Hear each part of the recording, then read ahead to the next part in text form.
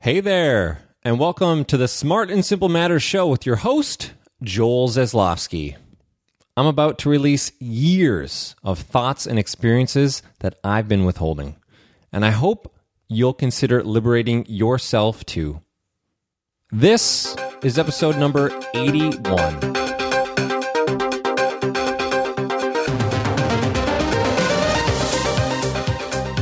Hello.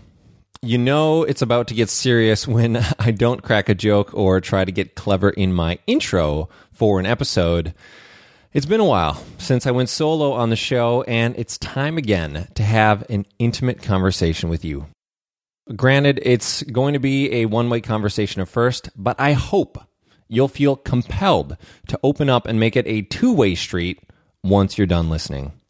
Heck, make it a roundabout and include some friends and family who probably need this kind of frank discourse in their lives as well. I don't plan to tread carefully, so you may need to resist some impulses to tune out for a moment because there could be some, did he really go there moments? You may need to look inside yourself as well and wonder why some of what I'm about to say will make you somewhere between mildly or highly uncomfortable. But as I said before, the intentional act of me recording an episode and the deliberate act of you listening to an episode, something, by the way, I am so grateful for, means that you and I, we've got a relationship. And people in relationships, what do? They confide in each other, challenge each other, and let their genuine personalities and experiences come out. That's what's going to happen right now. Fully, and maybe with only slight reservations. I'm confident we'll both come out the other end better people and better able to navigate a sometimes unfair, rather imperfect, and awfully uncertain world. Here we go. Now, originally, this podcast episode was intended to be a super long blog post on value of simple. I actually created this document that I'm using as an outline for this episode about a year ago. It's late August 2015 as I published this, and parts of what I'm going to tell you are inspired by a number of folks. In a nutshell, I've been holding back much of who I was, who I am, and really who I want to be. I know we all do this to some extent, but I think to myself, and I'm asking you, is that healthy? Holding back who you are, who you want to be. Obviously, you got to know when to pull a few punches, to be diplomatic, have some kind of tact in a certain social or cultural context. But as I heard Jada Selner say last year at the World Domination Summit, anything that compromises your health and relationships is not sustainable. Hiding behind a curtain, never showing the world your quirkiness, your flawed side, the darkness, or even the rawness inside of you, that kind of stuff is unsustainable. At least it is for me. Carefully crafting my image at all times, that's unsustainable. If you're not convinced, I would encourage you to watch a Brené Brown TED Talk or read Amanda Palmer's incredibly no-holds-barred and beautifully written book, The Art of Asking. Really, I'm encouraged that a number of fantastic men as well are starting to get into the old, this whole vulnerability, candor, authenticity, being genuine, saying what we mean and feel thing is pretty great for both me and you. It's just really cool to see the fellas, especially in my culture, where men are encouraged to be strong and to project and to not show their emotions and what's going on inside. I'm seeing a trend and a change, and it really makes me happy. In fact, besides the previously mentioned Brené Brown and Amanda Palmer and a host of other smaller influences, it's three dudes who inspired this episode, where I'm about to tell you many things I've withheld, even from my family and best friends, sometimes for years. First up is Mike Rostosky, my personal hero when it comes to baring your soul and breaking all the taboos that need to be broken. My first encounter with Mike was over 2 years ago when a friend told me that I needed to read an amazing blog post he wrote titled, "What Are You Withholding?" The context of that post was he wrote it with the intention of trying to sell tickets to his conference for men, something that really resonated with me because I was having the same struggle he was, only I was struggling selling tickets to my first event, which was Simple Rev 2014. Mike wrote in his blog post that the pressure of creating words that will move men to sign up is stunting my creativity. Something about it just doesn't feel genuine. I'm going to link to that blog post in the show notes at valueofsimple.com/SASM081 because he goes way deeper than that, some of which I'll share with you in a little bit. Next is a guy who I commonly mention, quote, link to, and love having as a friend, Joshua Becker. He wrote a blog post on his Becoming Minimalist site last year called The Freedom of Authenticity and 7 of My Biggest Flaws. Reading that sucker, that shook me to my core.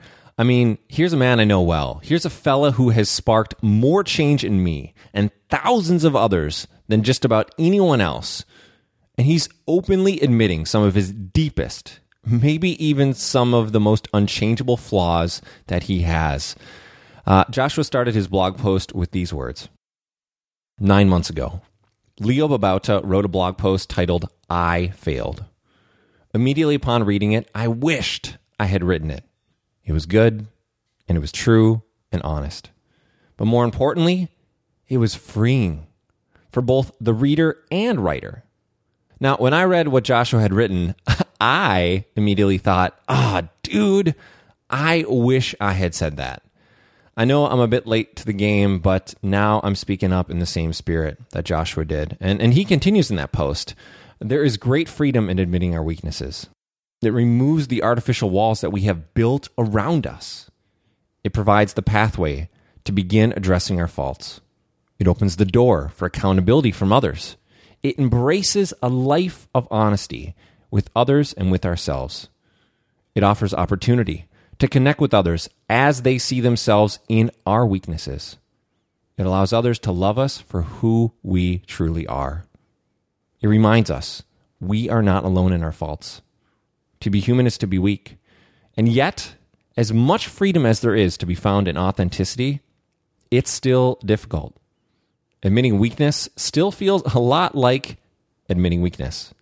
But when there are so many advantages to be found in it, perhaps the greatest step is to admit our fear and humbly become transparent anyway.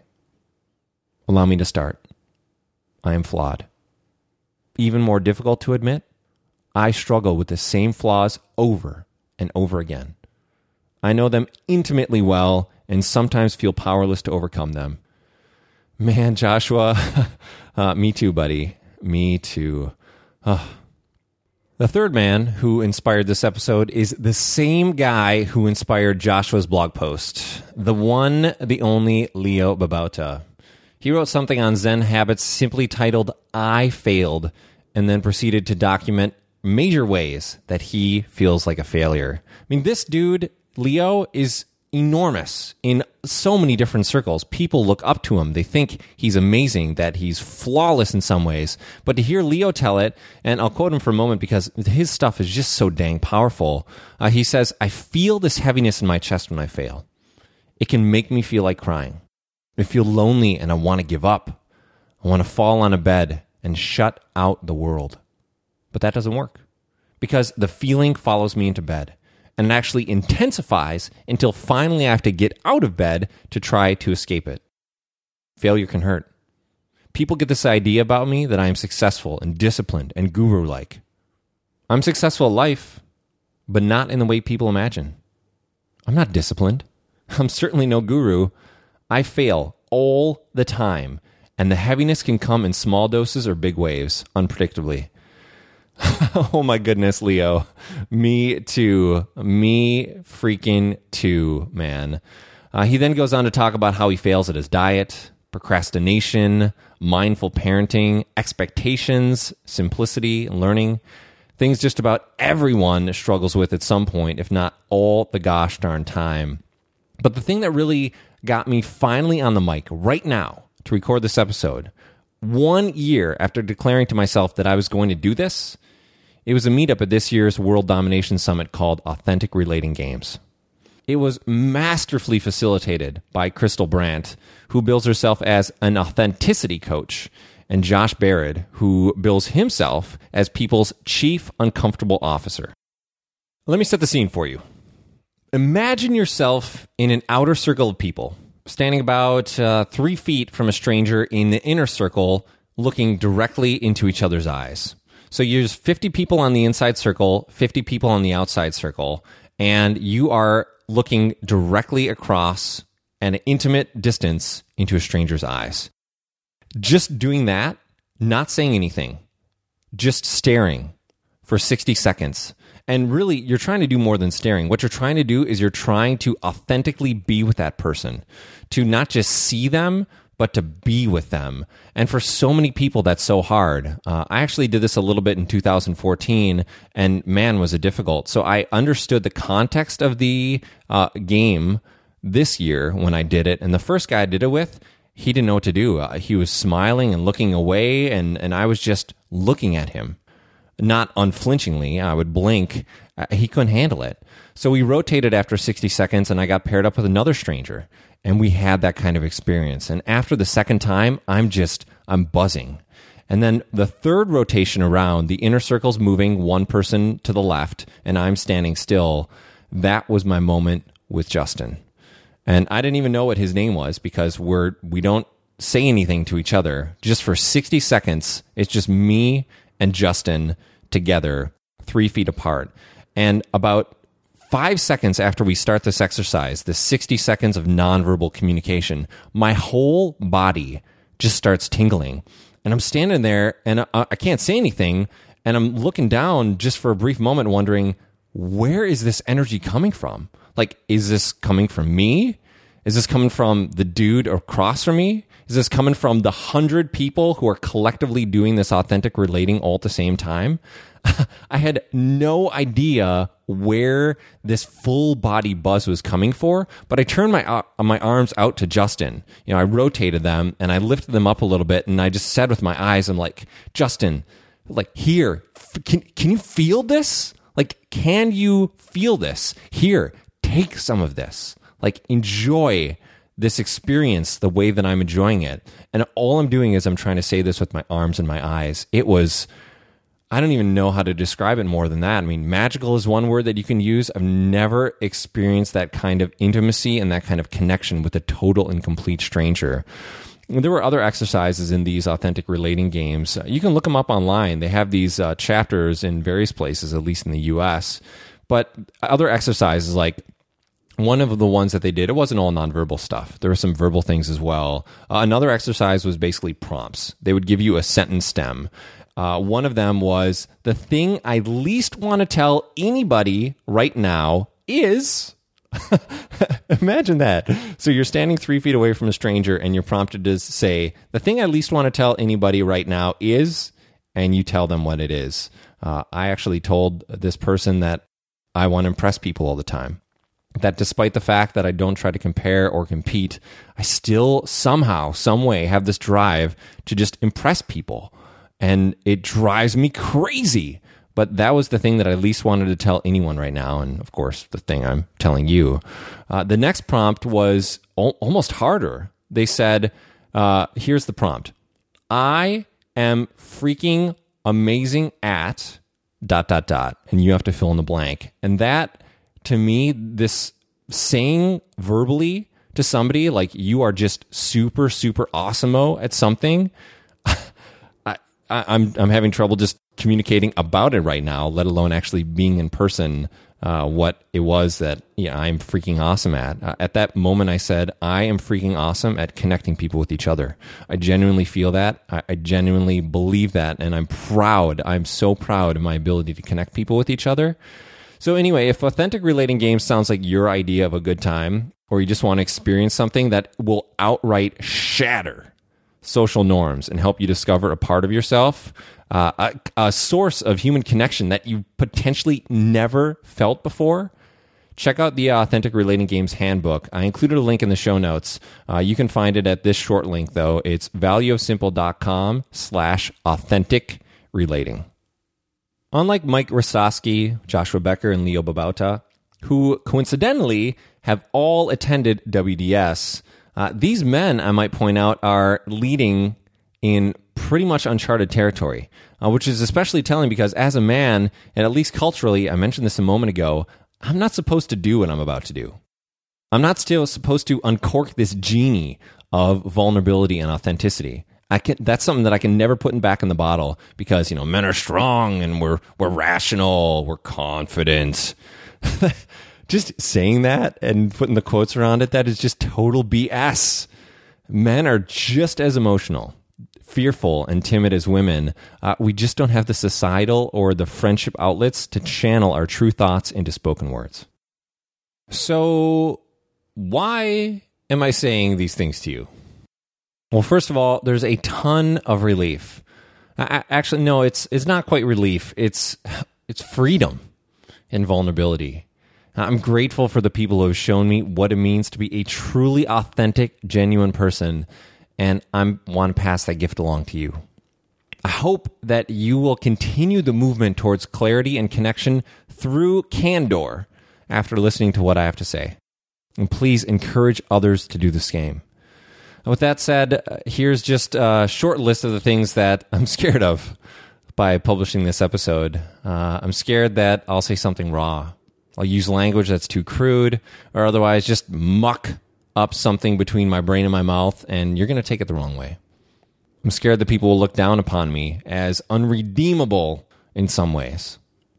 I'm scared that there's no take-backs once I hit publish. The words I'm saying to you right now, these are permanent. They're going on the internet, and they'll be available pretty much for all time. I'm scared that I'm a giant hypocrite. I'm scared that you'll interpret what I'm about to say as self-absorbed, self-important, and more than anything, just radically unkind to myself and what I try to represent in the world. I'm scared that I'll need to explain, issue disclaimers, and provide way too much context for people to really understand why I feel the way I do and what the backstory is for all this mumbo-jumbo that's currently spewing from my mouth. I'll keep the disclaimers low, but let me just insert one here. I have a freaking amazing life. My wife, Melinda, is the best partner I could ever end up with, and the best that many, many people could invite into their lives. My sons, Grant and Clark, fill me up with joy and purpose the vast majority of the time. My extended family all loves each other. I know and am friends with some of the most inspiring kick-butt-doing people across the world. That I can do what I want, when I want, and with who I want. And my freedom levels are sky high. Where I'm podcasting from right now, my living quarters, they are luxurious. My cabinets and fridge are filled with whatever food I could possibly want. I have instant access to electricity and water. I could go on and on. In other words, I'm intensely grateful for what I have, who I'm surrounded with, and what my potential is to do good in this world. But still, after all that, I'm sorry. I'm sorry that I've been withholding some of my authentic self from you for days, months, maybe even years. I claim that vulnerability and candor are some of my core values, and really they are, but am I sharing the dark thoughts, my real thoughts, with you or anyone else on a regular basis? Hell no. After all, I'm supposed to be grateful for what I have, and I just told you I am. I really am. I should be content with the impact I make, and I am. As a good minimalist, I'm supposed to be intentional with what I put into the world, sometimes true, sometimes not. I should be aware of and able to channel my inner self into words like Mike Rostosky does. And I should already have put my soul on display for you like Joshua Becker did. Me, myself, and I'm pretty sure there's just one dude. We're all aboard this crazy train, and you deserve to know where it's headed. Turn back now if you don't want to know what scares me, thrills me, and drives me, crazy or otherwise. I'm just going to start. I'm just going to start, even if nothing good comes out. Here goes. First up, I'm rich. in tons of non-financial ways, but I'm also financially rich. Like really, really rich. My financial software, Quicken, tells me Melinda and I are worth more than $1 million, and that doesn't even include the crazy sweet house I live in. Because of this richness, I feel like I don't need to make money.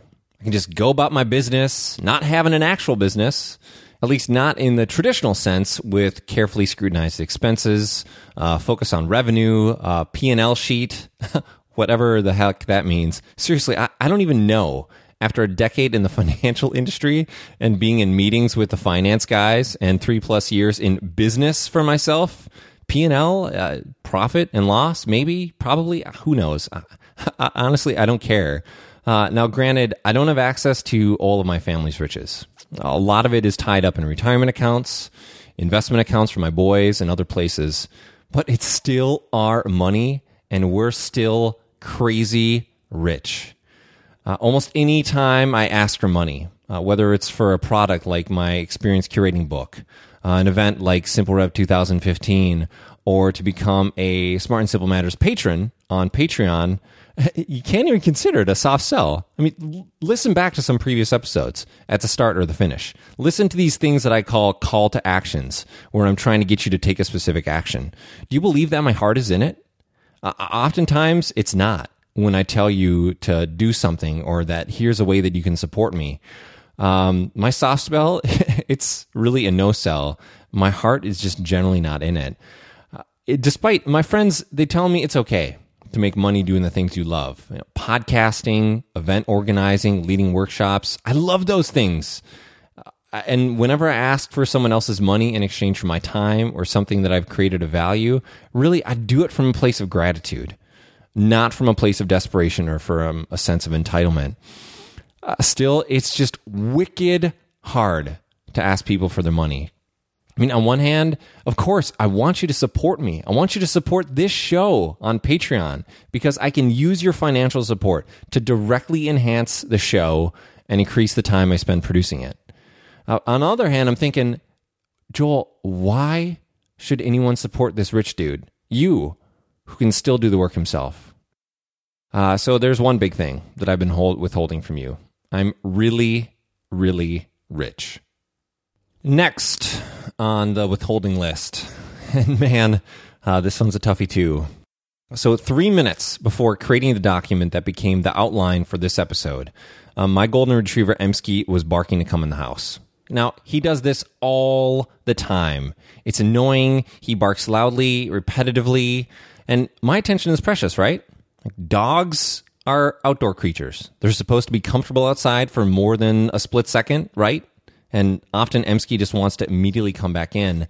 At that point in time, I snapped. I totally lost it. I slammed my fist down on my desk. I flew out of my seat and shouted at him as I opened the door. I said, "Shut up, shut up, shut up." Now, I'm not yelling at the decimal level that I was yelling at Emsky in your ears because you probably freak out and you never listen to me again. But it was loud, it was fierce, and it was me at my angriest, just intensely angry. Just remembering that is agitating me. And I've taken my general frustration out on my dogs before. And the reason I do it is because, really, if I'm being honest, and I am today, and I hope to be honest with you from now on forward, my dogs can't tell on me. You know, my words emotionally impact them like they would one of my sons. But I would never, never, ever dream of yelling at my kids like I've done to my dogs.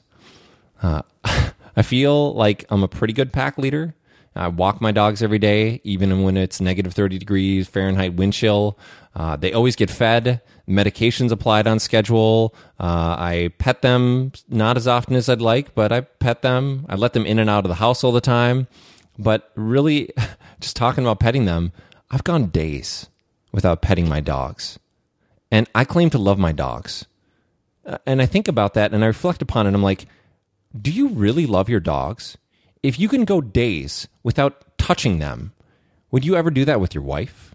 Would you ever do that with your kids? I mean, can you imagine? Imagine your kid or your partner or your parents or your best friend all in your direct presence for days straight.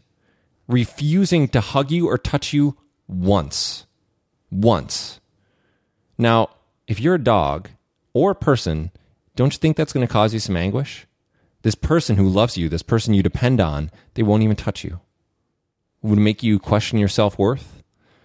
I know it would for me, and that's basically what I've subjected my dogs to. Oh boy, now the floodgates are really opening up. I'm going to continue, and really I'm glad you're still listening. Here we go with some Simple Rev stuff. What I feel sometimes when it comes to Simple Rev? I feel entitled. Man, I feel entitled. Mike Rostowski said it well in the blog post I was telling you about just a little while ago about what he was withholding when he wrote about his conference for men. He said, I felt like a father who's been working 80 hours a week just to put food on the table and keep a roof over my family's head. And then when Mike asked one of his sons to grab some milk from the store and his son completely ignores him, he just completely loses it. And Mike's thinking, and I'm reading from his blog post right now, he's channeling this thought. He's like, do you know how effing hard I work every day to keep you and your mother and your sisters off the street? Do you think I like working 2 full-time jobs just to keep this family from falling apart? And then I ask you to drive 2 minutes to the convenience store, and you ignore me because you're too busy to look up from your Angry Birds game? That's how I feel about the attention I get, or most days, rather, the lack of attention I get with Simple Rev.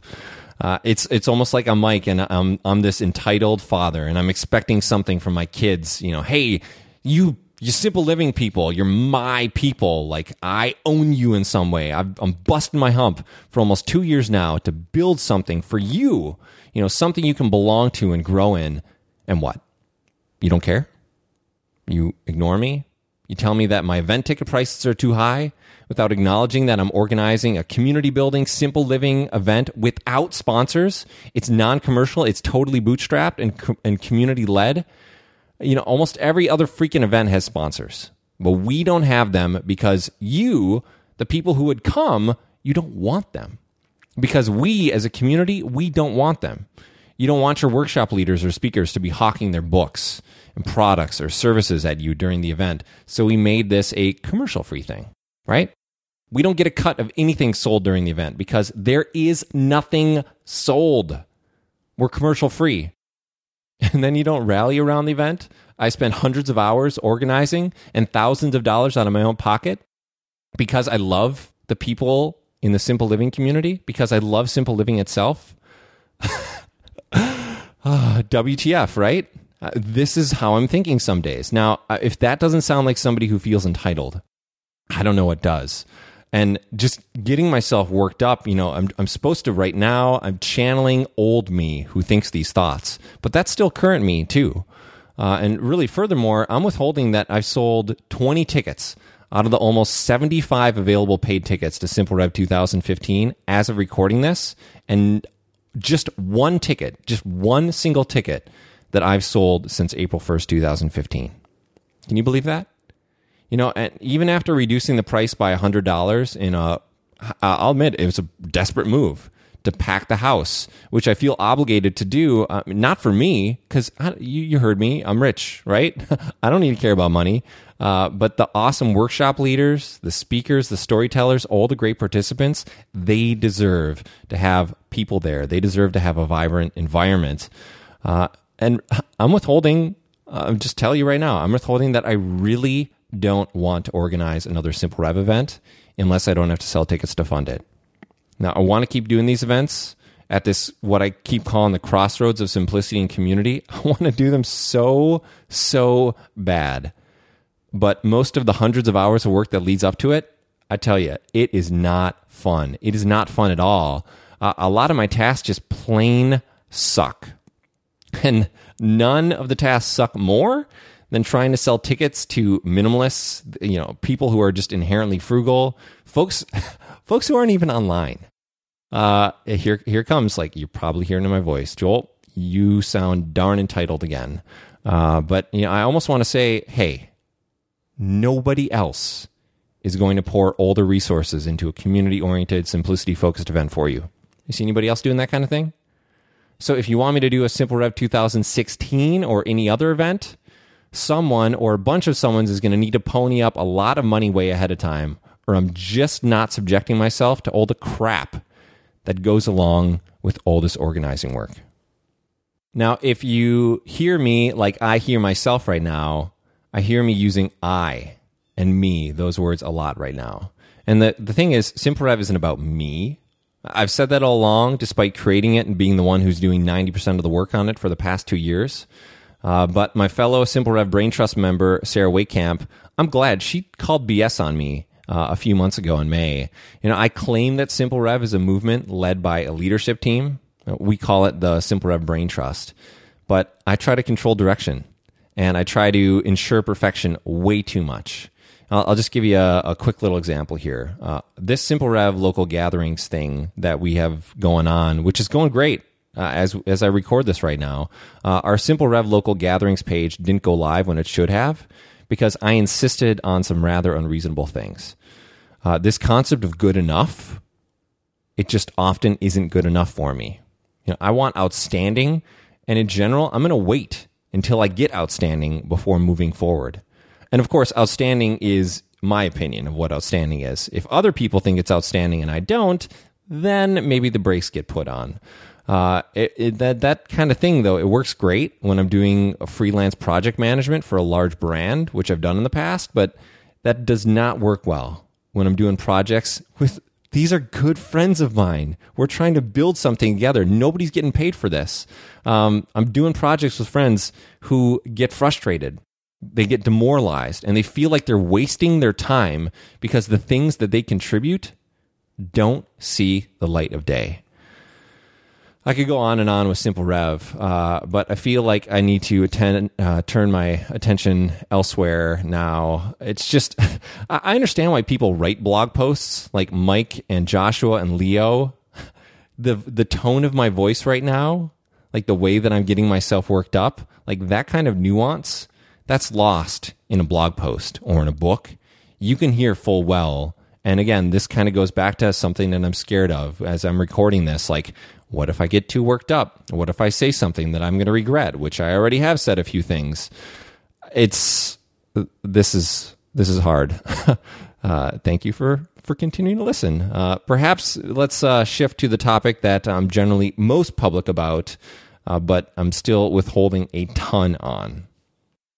I've spoken at length and pretty frequently about my addictions in the past and my current addictions. And really, it's weird. After reading Lance Dodd's book, The Heart of Addiction, I have a completely different perspective on it.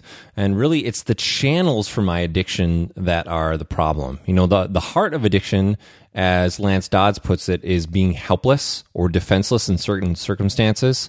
Like, if I want to put dinner on the table that I feel is the most healthy for my family, are they going to actually want to eat it? Sometimes the answer is no, and I feel helpless. Like, I'm trying to do something good. I'm trying to be of service to my family, and they won't do it. That makes me sometimes go into a swirl, like, what's the point? What's the use in this? Or maybe with my son Grant, getting him to do the things that I know are in his best interests, but that he refuses to do. Boom, right there. Can't control things, right? I feel helpless. So now I need to get into an addictive behavior, some kind of compulsion.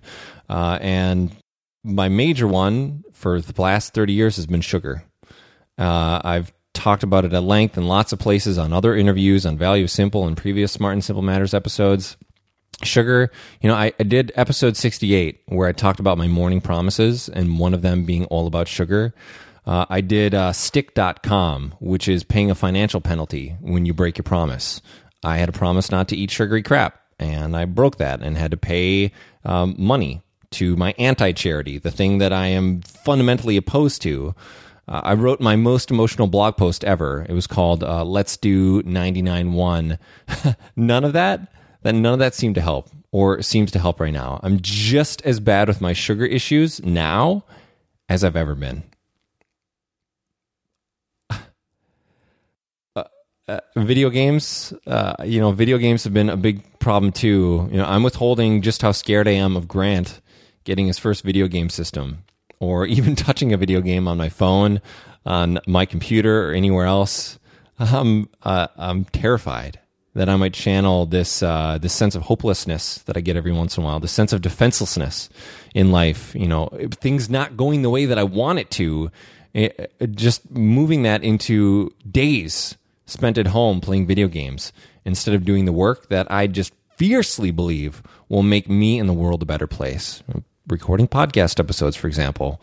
If you don't know my backstory about video games and some of the shameful details of how deep I've been absorbed into them over the years, I'll link to an article in the show notes that I wrote in 2011 called "The Biggest Risk I Ever Took and Why I'm Better Off for Being Terrible." Actually, that blog post was probably my first online attempt at showing my dark, true, and rather authentic side. I won't withhold how poorly I think it's written or formatted, but at least I appreciate how candid I let myself be. So what I'm withholding is the channel for my defenselessness, for my hopelessness, are especially sugar, just as bad as it always has been. I hope some year, some decade, I'll be able to say otherwise, but all of the things that have worked in the short term, nothing has worked in the long term. Okay. Do you see any parts of you in me with what I've been saying so far? Part of me hopes that the answer is no, that you're not messed up in the same kind of ways that I am. And part of me hopes that maybe you're near tears, kind of like I am, because you want to shout, Joel, yes, I know, me too, dude, me too. The thing that's so hard about doing a podcast on what I'm withholding instead of a blog post, and I'm sorry, I'm a broken record at this point in time, you can hear the emotion. You can feel it directly. With writing, it's different. The pounding on a keyboard while typing something, just banging on that keyboard, that doesn't transfer when you're reading it. The gnashing of your teeth when you're describing something and you're just frustrated or angry, that doesn't show up in text. But you get it all with audio, which I guess that's both a blessing and a curse. Just right now I'm thinking, so sometimes I feel like I'm putting on a show, that I'm over-dramatizing things that don't require drama. But then again, I apparently like to put on a show. You heard me say that I have a desire to impress people. I will exaggerate for no good reason. I do this weekly. Like 3 of something that I ate will turn into 6. Or 10 of something that I did or somebody else did will be 20. I don't understand why I do this, why I exaggerate, why I need to impress people. And talking about, all you really need to exercise is a good body weight routine and a place to sprint once in a while. This is what I tell people. And then I can call BS on myself because, yeah, I talk a good game when it comes to exercise, but I am not drinking my own medicine. No way. I have not done more than 10 push-ups, squats, or 30 seconds holding a plank pose in 2 months, 3 months. Curating recipes, like something that I want to do. Mr. Fancy Pants Experience curating here. He doesn't even curate one of the things that he needs most. Recipes that his family will enjoy. They're just spread across notebooks and cookbooks and bookmarks in a browser, just a crazy hodgepodge spreadsheet that I'm embarrassed about, and who knows where else. So there you go. There's another one that I'm withholding. Some ways that I put on a show. And if you see me putting on a show, please call me on it and call me on them when you see or hear them. I really want you to call me on it. And then there's my relationships. Feel like I'm swimming out into the middle of the ocean with sharks swirling on this one, but I need to go here. Did you know that I often spend more time growing my relationships with new friends than cultivating a deeper relationship with my own brother, who lives only 15 minutes away from me? Did you know that I'm scared to initiate the I love you, I seriously love you sentence with the people I love? I'm afraid it'll make them feel awkward and hurt that they can't reciprocate because they aren't in the same headspace as I am.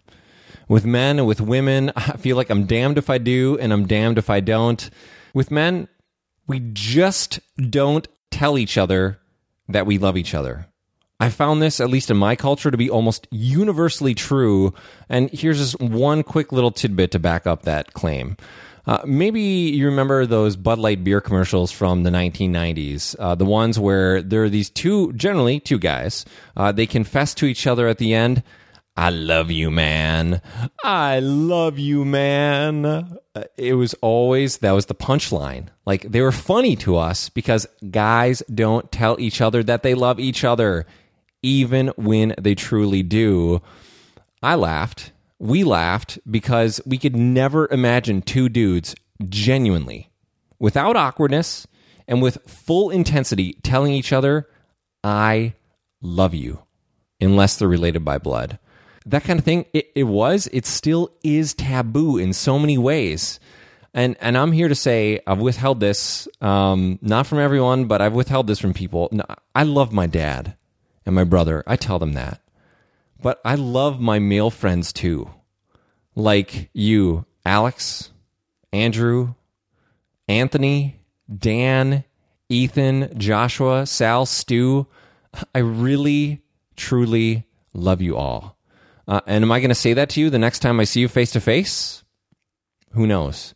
I hope I do, but I will. Who knows?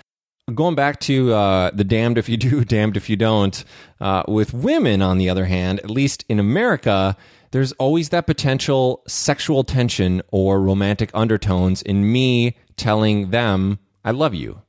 Now, I know that nothing sexual would ever come from my friendship with any woman.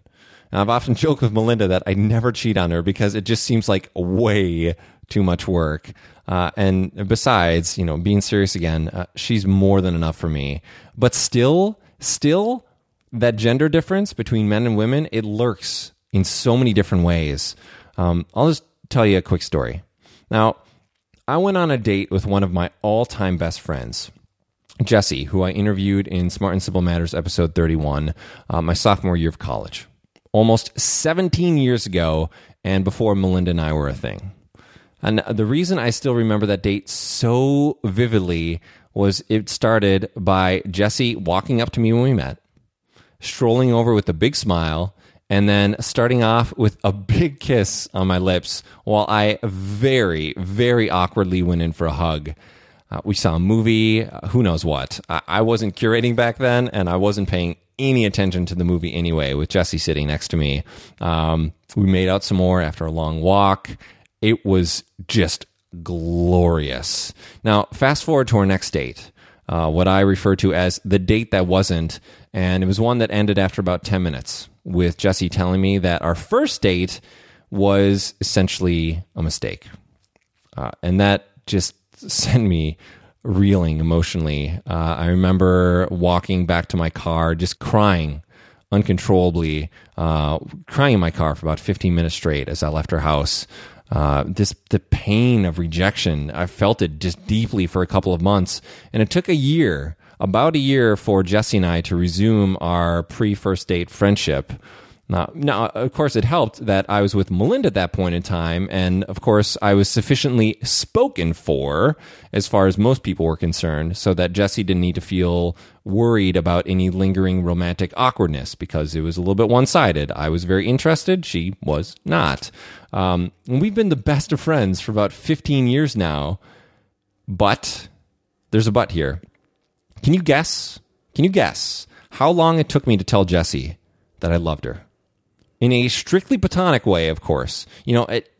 Even just having to justify my love for a woman who's not my wife, that kind of thing just makes me chafe. But guess how long before I said, Jesse, I love you? 14 years. 14 freaking years. I felt just a tremendous amount of love for this woman as an amazing human being for so long. And I withheld that from her. I don't know why. Who knows what reason? And why should I, or think about it, why should you have to withhold your affection toward another person because of the gender difference, your history with them, some kind of cultural or ethnic identity, or any other reason? To me, that's insane. Yet, I still do it. We still do it. How does that make sense? On what planet does that make sense to withhold your love for other people and to tell them that you love them? Here's another thing about my relationships. I'm not loyal to the absent. And this concept, I love this concept of being loyal to the absent, something that my man Mike Burns over at The Other Side of Complexity introduced me to in a great blog post. I'm going to link to it in the show notes. And when you hear Mike tell it, he says that when we tear people down, not in front of them, of course, but behind their backs, we're not only hurting our relationship with them, but also the people we're talking to and the others around us who are listening in. If we make this habit of criticizing people behind their back, we're destroying trust with everyone around us. And really what we're doing is we're leaving people with no choice but to wonder if we talk bad about them to other people when they're not around. When Mike says that he wants to be loyal to the absent, he means that if he's talking about somebody who isn't present, he wants to respect them the same way he would if they were listening. He wants to use words that if that person found out what he was saying about them in front of them, he wouldn't be embarrassed about it. Well, I got to tell you, I've been withholding. I talk about people behind their backs. Probably not that often, not nearly as much as the pre-personal Renaissance version of Joel used to do, but still often enough where I think, Seslowski, why the heck are you dissing your friend right now? What's the point here? Do you have a point? Are you trying to make yourself look better than them? Do you really want to talk smack about your friend or about this person that you think is an amazing human being? And it's not just that I do it, it's how casually that I do it, that I'm not loyal to the absent, that gets me the most. Like it's just man, it kind of happens thing. I can disrespect people behind their back. It's just what humans do. I need to get so much better here. And it hurts just admitting that I talk smack behind people's back once, let alone kind of a routine once in a while thing. My last note on relationships, I just want to make one more. I've said this all along. This might not be a surprise to people who know me well, but to you, maybe I've been withholding it. I'm not a thoughtful person. People, they ask me, they see me having all of these great friendships. I have a ton of great friends. I'm so grateful for that. But they're not my friend because I'm thoughtful. And often I need to be prompted to send a text to a friend who just had a baby. Like, congratulations, friend. Your life is irrevocably changed and hopefully better. Maybe I should acknowledge that somehow. I need to be prompted to call an aunt who absolutely loves to hear from me. I need to be prompted to give a small token of appreciation to my wife, who gives me everything I need and then some. Sweet, I'm noticing just sweet, sassy Molassy. My transitions between thoughts and topics are horrendous right now. At least I can acknowledge it, and hopefully you can appreciate it. I'm going to hit two more categories before I stop blabbing into the mic, and the first one is about the work that I do. In general, my work, it doesn't feel like work. Right now, podcasting, doing the Simple Rev stuff, being involved in a mastermind group, I get to do this stuff because I've decided it's what I want to do or feel compelled to do. Nobody is when I'm wake up in the morning, no one's like, dude, Joel, got a podcast, got to be in this amazing mastermind group. Nobody's forcing me to do it. But, do I spend time working? I don't do time tracking, but if I were to add up the time I spend doing all the things that I consider work, there's billing and membership behind the scenes work for my friend Emily and her online Putty Tribe community. There's all the time I spend prepping for and recording and doing all this massive post-production for the Smart and Simple Matters episode. All the time I've sunk into Simple Rev and trying to build it into a legit movement. All the relationship building, the half-hearted marketing that I do, creating the infrastructure to become a really big deal someday, right? Because, everybody deserves to be a really big deal, and probably about 100 other things. I would estimate I work about 50 hours a week, which is almost as much as I did in the last few years of my corporate days. And I asked myself, wasn't I supposed to regain my life and my time and rededicate my attention to the things that are more important than work? Once I left my old job, wasn't I supposed to uphold the commitments I made, even when I don't want to? That's what a commitment is about, right? Like, you uphold it because you committed to it. You do it whether you want to or not. And I'm withholding that I skipped writing my scheduled value of simple pulse check for the first time in 3 years. I don't feel bad about it. Heck, I might permanently stop writing these quarterly updates on what's been happening with the behind the scenes in my work and stuff about my personal life and what's coming up in the future. Plus, I would love to drop those depressing income and traffic reports that I still feel compelled to publish in the name of transparency. I don't like writing. I don't think it makes an impact. And since I'm withholding that pretty much everything I publicly write feels just about worthless to me. Except for my experience curating book. I know that that's really good, mostly because I had an amazing editor, Aaron Kurup. Thank you. Just the sounds of crickets I get when I publish my writing only solidifies that. But I kind of suck at quitting. And when I finally do, like, I should be celebrating ending my quarterly value of simple pulse checks. I don't celebrate ending them. That should have ended a long time ago, or maybe I should have never even started. I regret and I lament and I spin in circles in my mind about it. I don't feel resourceful. I love bootstrapping my business and projects, probably because it frees me of the push to make money or think about money, because, I'm always looking for a reason to deflect money. But I'm way too quick to ask someone else to help me out with a website issue or upcoming difficult conversation than to actually try to figure things out myself or intuitively search for the right words to figure out how I can solve it myself. Okay, I got one more for you. I hope you didn't think that I've been hitting the depressing button too frequently here, because, man, just listening to myself talk, it's all for good reason. I'm going to get to that in a moment. But, just one last thing. Things that seem hard. Here's a true story. I was the kid who almost always gave up instantly when something new seemed hard. Drawing? No way.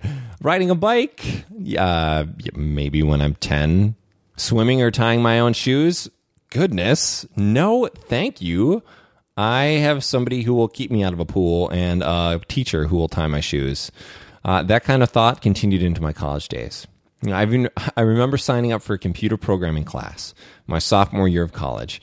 I showed up for the first lecture, and I walked out of that classroom within 20 minutes, and then I went online to drop the class because it seemed way too hard. This assessment, I can't do it. I can't do computer programming. I made in 20 minutes. Now, if that's not a snap decision, I don't know what is.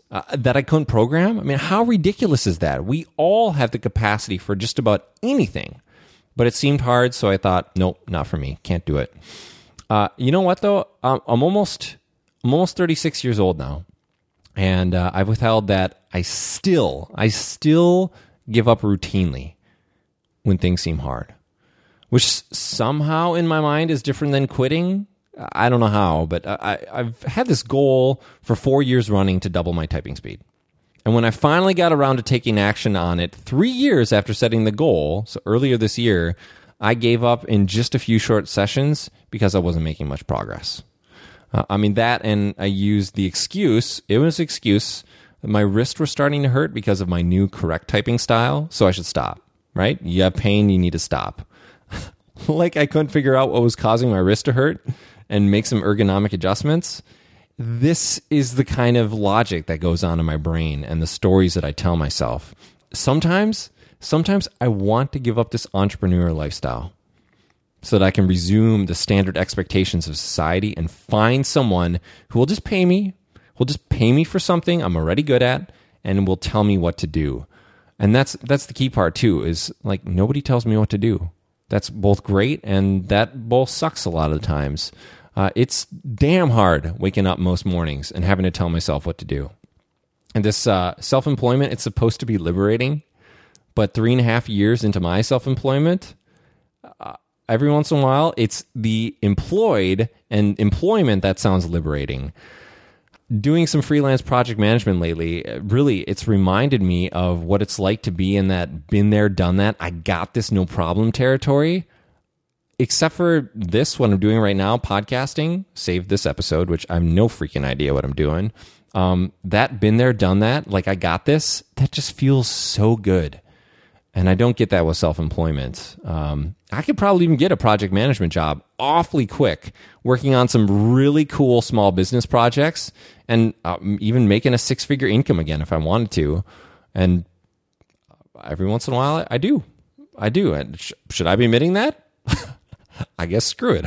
I just did. The problem with an episode like this, the problem with pouring your heart out and laying bare the thoughts and experiences that you've kept hidden for so long, is that I just don't know where to stop. So I guess I could continue, but stopping here seems about right. It's probably time for a silver lining, right? Some kind of uplifting wrap-up that despite everything I just said, I'm still a decent dude, right? Right now, there is redemption here. There is an upside. I'm reminded of a section in Mike Rostowski's blog post where he said, I'm withholding that despite everything that is weighing on my shoulders right now, I know with absolute clarity that I'm going to be okay. No matter what happens in the short term and long term, I will come out the other end better because of it. I will always be able to create value in the world. Life feels a little like riding a dragon right now. I thought I was steering him, but he's steering me. I'm even reminded of a passage, Joshua Becker's blog post, which I'll link to in the show notes, where he wrote, and this is great. So he writes, and the way that he writes it is just beautiful. There's great freedom and authenticity. I'm thankful for those who have gone before and modeled it for me. In a world where our public image can be meticulously crafted through Instagram and Facebook and Twitter and personal blogs, we must work hard to embrace our authenticity and overcome the fear associated with exposing our faults. I hope you'll join me in doing just that.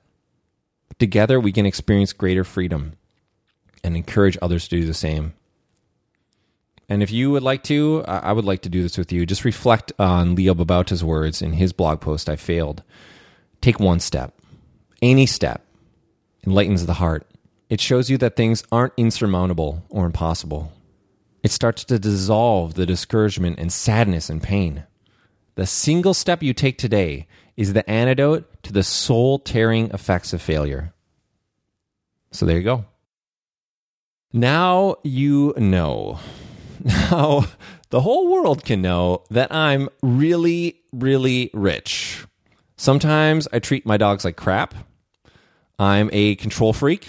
Sometimes in the Simple Rev movement, that's supposed to be about community and no single person in that community, not even the dude who created the community. I continue to channel my helplessness or defenselessness into hidden sugar binging episodes, maybe even future video game marathon sessions. I love putting on a show, right? The guy with amazing relationships still finds ways to mess them up and withhold how he really feels about people. I still work far too much and don't keep some of the commitments I've made to myself and you. Even letting the bootstrap mindset become a justification for why my business doesn't make money or why I don't focus on money. And I give up shockingly easy on many things that are hard, assuming, of course, that I even test my assumptions in the first place and try one before deciding, that's not for me. I don't know if I succeeded in persuading you that anything that compromises your health and relationships isn't sustainable. That hiding behind a veil and never letting the shadow of your flawed, your dark, your raw side be seen, that kind of thing is unsustainable. That intricately crafting your image on social media, at a dinner party, or in conversation with a stranger, that's unsustainable. Do you feel relieved, though? I gotta say, I feel relieved. I don't know how you or anyone else will respond to this episode, but right now, I feel good. The freedom, the liberating quality of vulnerability and authenticity. Wow.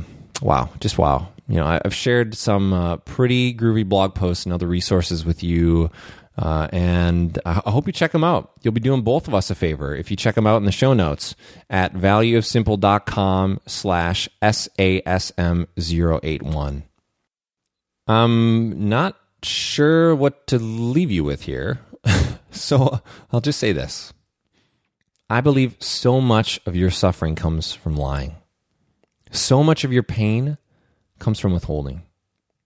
If you have something big to get off your chest and you're okay going public with it, like I just did and will continue to do, leave a comment in the show notes at valueofsimple.com/SASM081.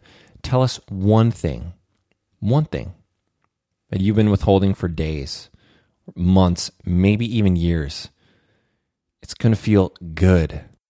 But even more than that, it's going to help others understand that this vulnerability, authenticity, this intentional living thing, it's to be embraced, not avoided.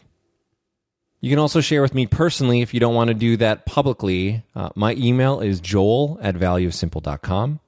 I'm on Twitter @JoelZaslowski. And of course, you can connect with me anywhere else you see me hanging out, online or offline. I hope you'll share this episode with your friends. They need to hear this message too, that it's not okay to live your life withholding from the people you love and respect, the people you trust or need the most. I love you for listening and giving me your time and attention. I do. Especially when I'm puking my heart and thoughts out into a microphone. Thank you. Thank you. I feel really grateful right now that you're still listening. I hope you'll come back for our next episode. It will be very different than this one. It's now time for your partner in simplifying to sign off again. You've just listened to the Smart and Simple Matters podcast with Joel Zaslowski, creator of All Things Value of Simple.